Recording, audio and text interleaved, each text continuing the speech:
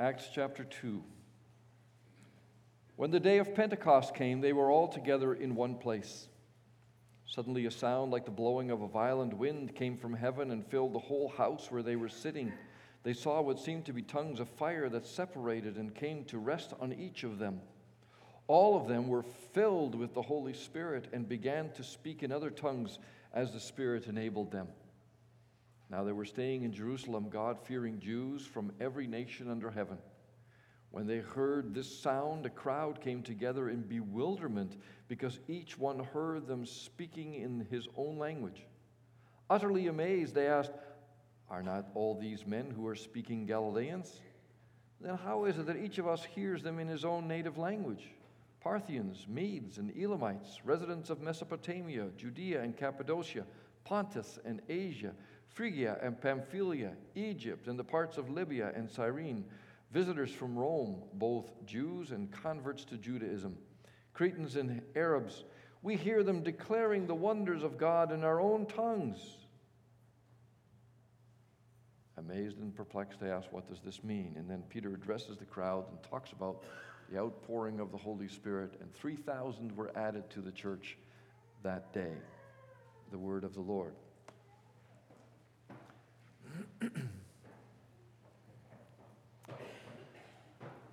Brothers and sisters in Christ, as many of you know, I was away a couple of weeks ago, yes, on vacation too, but actually there was a better reason, and that is I attended the meeting of the Board of World Missions of the Christian Reformed Church. There were 18 board members at the meeting representing all the regions of the denomination. And as I thought about the board meeting and I thought about the folks sitting at the table, I thought about the events of Pentecost. Let me tell you what I mean. When the Holy Spirit was poured out on the church, 50 days, the word Pentecost means 50 days following the resurrection of Jesus, God basically reversed that which had happened at the Tower of Babel so many thousands of years earlier. Whereas people were divided by their languages, now with the coming of the Spirit, people from all over the known world were hearing the gospel proclaimed in their own languages, and they responded.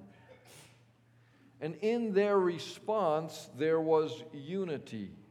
The kind of unity demonstrated by those sitting at the World Missions Board table. Men, women, Canadians, Americans, pastors, lay people, a Dutchman, a Korean, a Filipino, a Nigerian, a Swede, a Latino.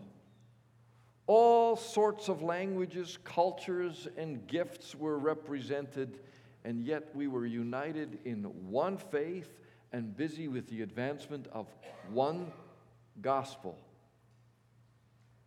That's what Pentecost has done. I don't think it's a stretch to say that the world is filled with disunity. We heard about that. We prayed about that this morning in the prayer. Nation fights against nation, tribe against tribe. And while often different faiths are to blame, over the centuries it's also been that one of the major sources of conflict in our society and world boils down to language.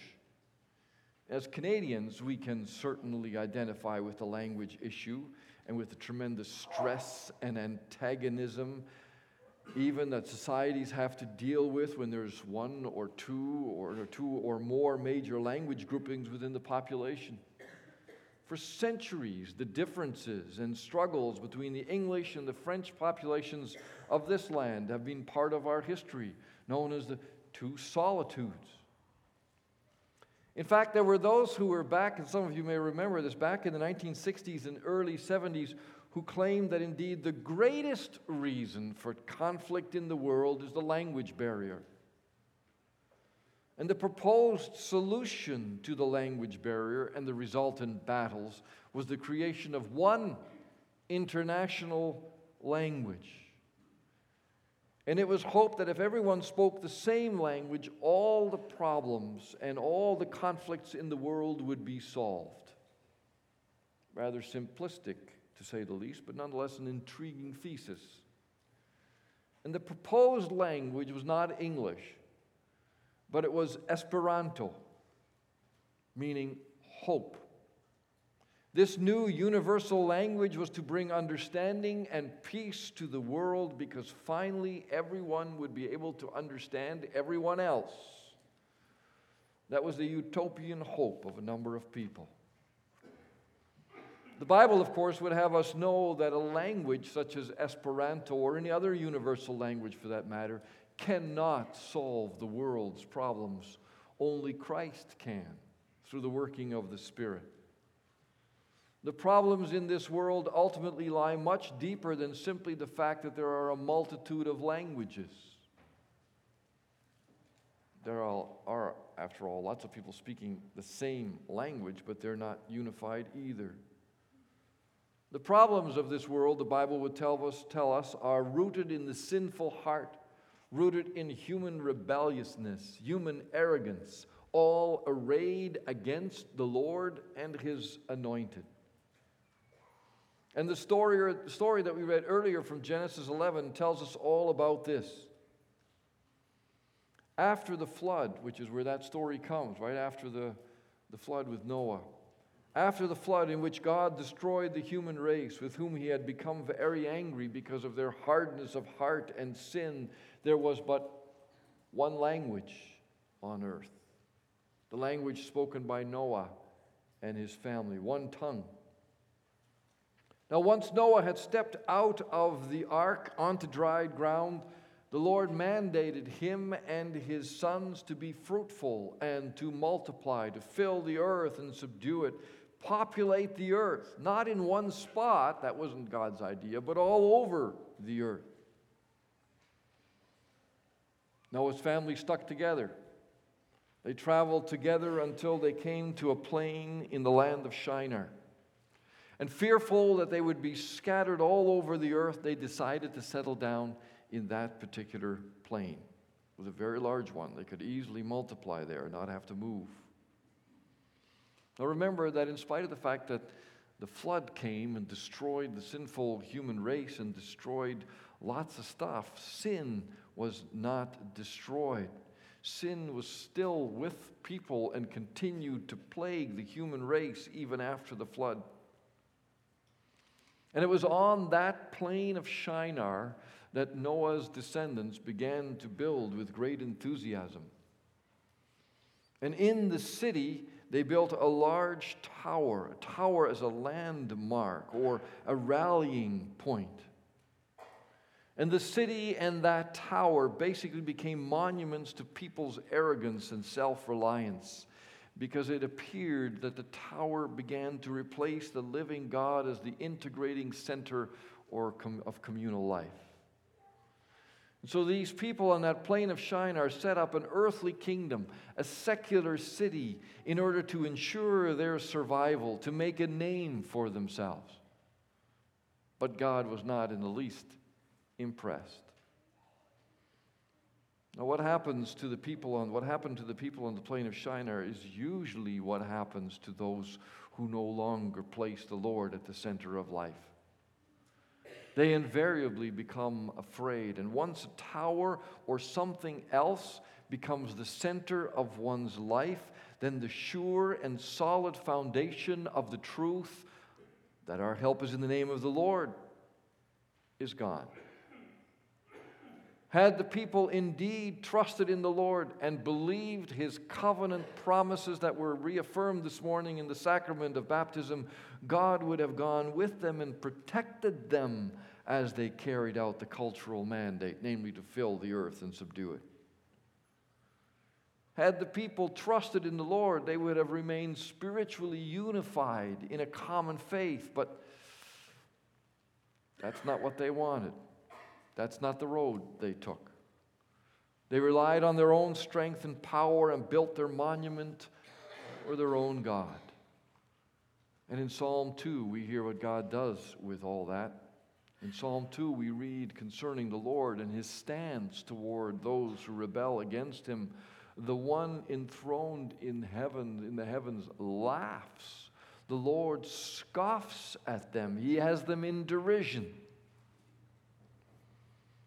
Well, this must have been one of those instances in which the Lord laughed and scoffed at the futile and feeble and fickle efforts of people. People thought they could save themselves, but the Lord knew better. And seeing what the people were doing on the plain of Shinar, the Lord came down to have a closer look at the city and the tower. And he brought his judgment to bear upon the disobedient, non-trusting, non-believing people. He didn't allow them to continue with their grandiose building project. He created disunity by breaking up their linguistic unity. And people began to think and express themselves differently from their neighbors. The result was mass confusion on the construction site, as you can well imagine. People didn't understand each other anymore.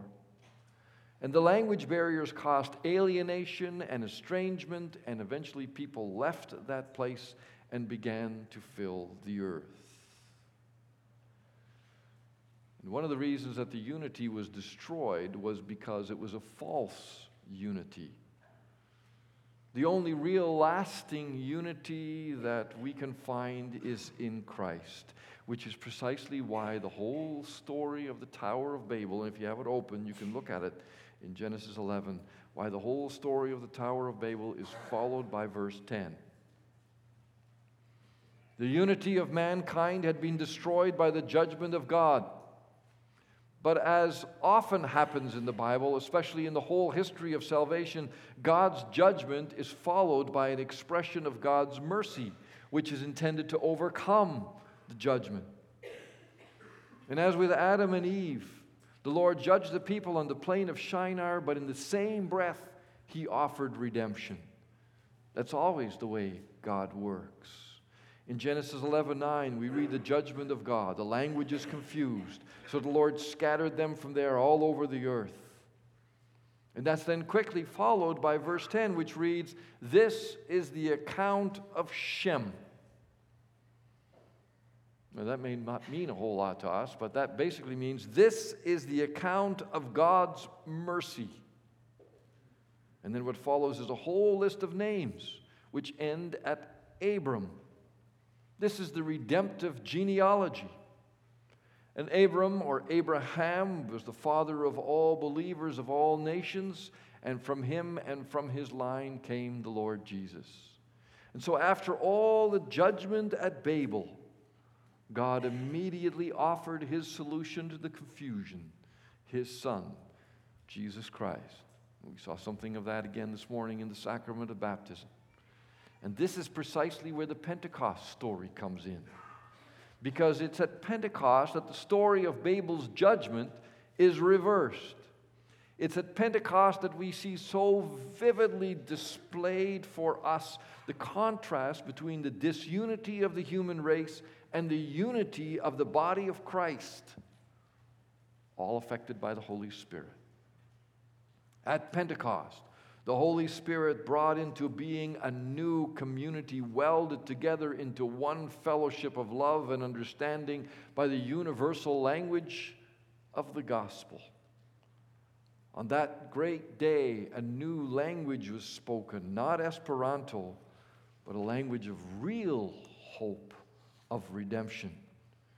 It's a language that unites us through all barriers of race and nation and class and language,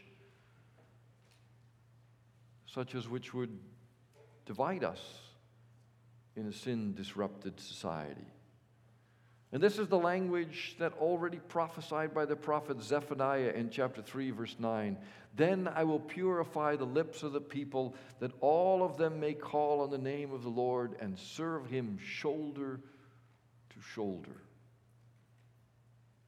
That's exactly what I witnessed at the board meeting of World Missions.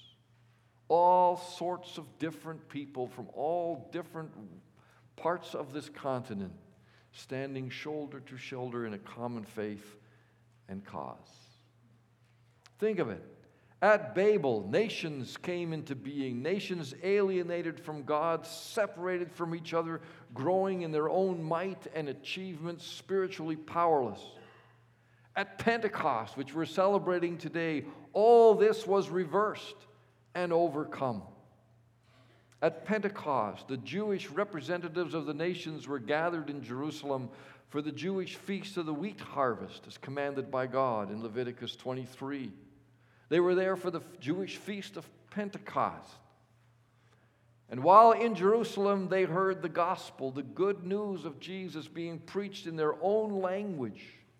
And Luke lists the areas represented, the areas known today as Iran or Persia, known today as Iraq and Judea, the areas known today as Turkey and Egypt and Rome and Crete and Arabia, basically people from the whole of the Middle East. They all heard one gospel message about the mighty works of one God through His Son, Jesus Christ.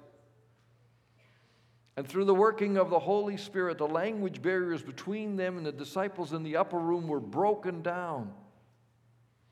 Of course, that's what the Holy Spirit's in the business of doing. He's in the business of breaking down the dividing walls of hostility, to use Paul's language. And now the nations, or at least believers from all nations, called on the name of the Lord and began to serve shoulder to shoulder. Some 3,000 were added that first day already. And it's so interesting when you read this chapter later, and when you read about the 3,000 being added to the church that first day, we're not told where they're from. We're not told that 50 were from Iran and 50 were from there and 100 were from there. That's irrelevant. It's totally irrelevant. They were no longer separated from one another. They were united in one faith, speaking a common language of praise and thanksgiving to God. They simply became the people of God, the people of the Lord. And that's what Pentecost is all about, namely the outpouring of the Holy Spirit on the New Jerusalem of which we are a part, along with Presbyterians and Anglicans and Lutherans and Pentecostals and Roman Catholics. All those who confess Jesus Christ and as Lord and Savior are part of that new body of Christ. And so today we stand shoulder to shoulder, as Zephaniah put it, with fellow Christians in all sorts of different denominations, in all sorts of different cultures, in all sorts of different countries, and speaking all sorts of different languages, and yet we speak one language of praise and thanksgiving, one language of confession: Jesus Christ is Lord. And such a confession on our part and on the part of all who are part of the body is possible through the work of the Holy Spirit. This is indeed true unity. This is greater unity than any constitutional decree or any legislation can hope to achieve. The unity rooted in Jesus Christ and in His saving power is more powerful, and for that matter, even more important than the unity of a family, a nation, or a group of sports fans. And some of us have experienced firsthand in our own lives that we can have a greater sense of belonging and oneness with fellow Christians than we can have with our own biological brothers and sisters. The power of the Church of Jesus Christ is to be that more and more the reality of the power of Pentecost be made visible in this world. The prayer of the church is that more and more we can see Christians, God's people, standing together on issues, on challenges against evil, and with a presentation of the good news of Jesus Christ. All our differences as Christians may not necessarily be erased. They may not even have to be. But we must work together, continue to walk hand in hand, building the kingdom of heaven. And we can do this because the Spirit, one Spirit, has been poured out on the body. And when we don't walk together and when we don't stand together, it must grieve the Spirit. And you know, when the kingdom comes in all its fullness, all the things that will divide his people will disappear. And then we probably will be incredibly embarrassed about some of the things we squabbled about or disagreed about. But the true church of Jesus Christ will stand shoulder to shoulder, literally, in the presence of the Lord. Pentecost anticipates that day. From the brokenness of Babel to the unity in the Spirit at Pentecost. What a day. What a celebration. We are one in the Spirit. We are one in the Lord. And we pray that all unity may one day be restored. Yes, they'll know that we are Christians by our love. Indeed, in Christ, we are one. Praise God for his church. Amen.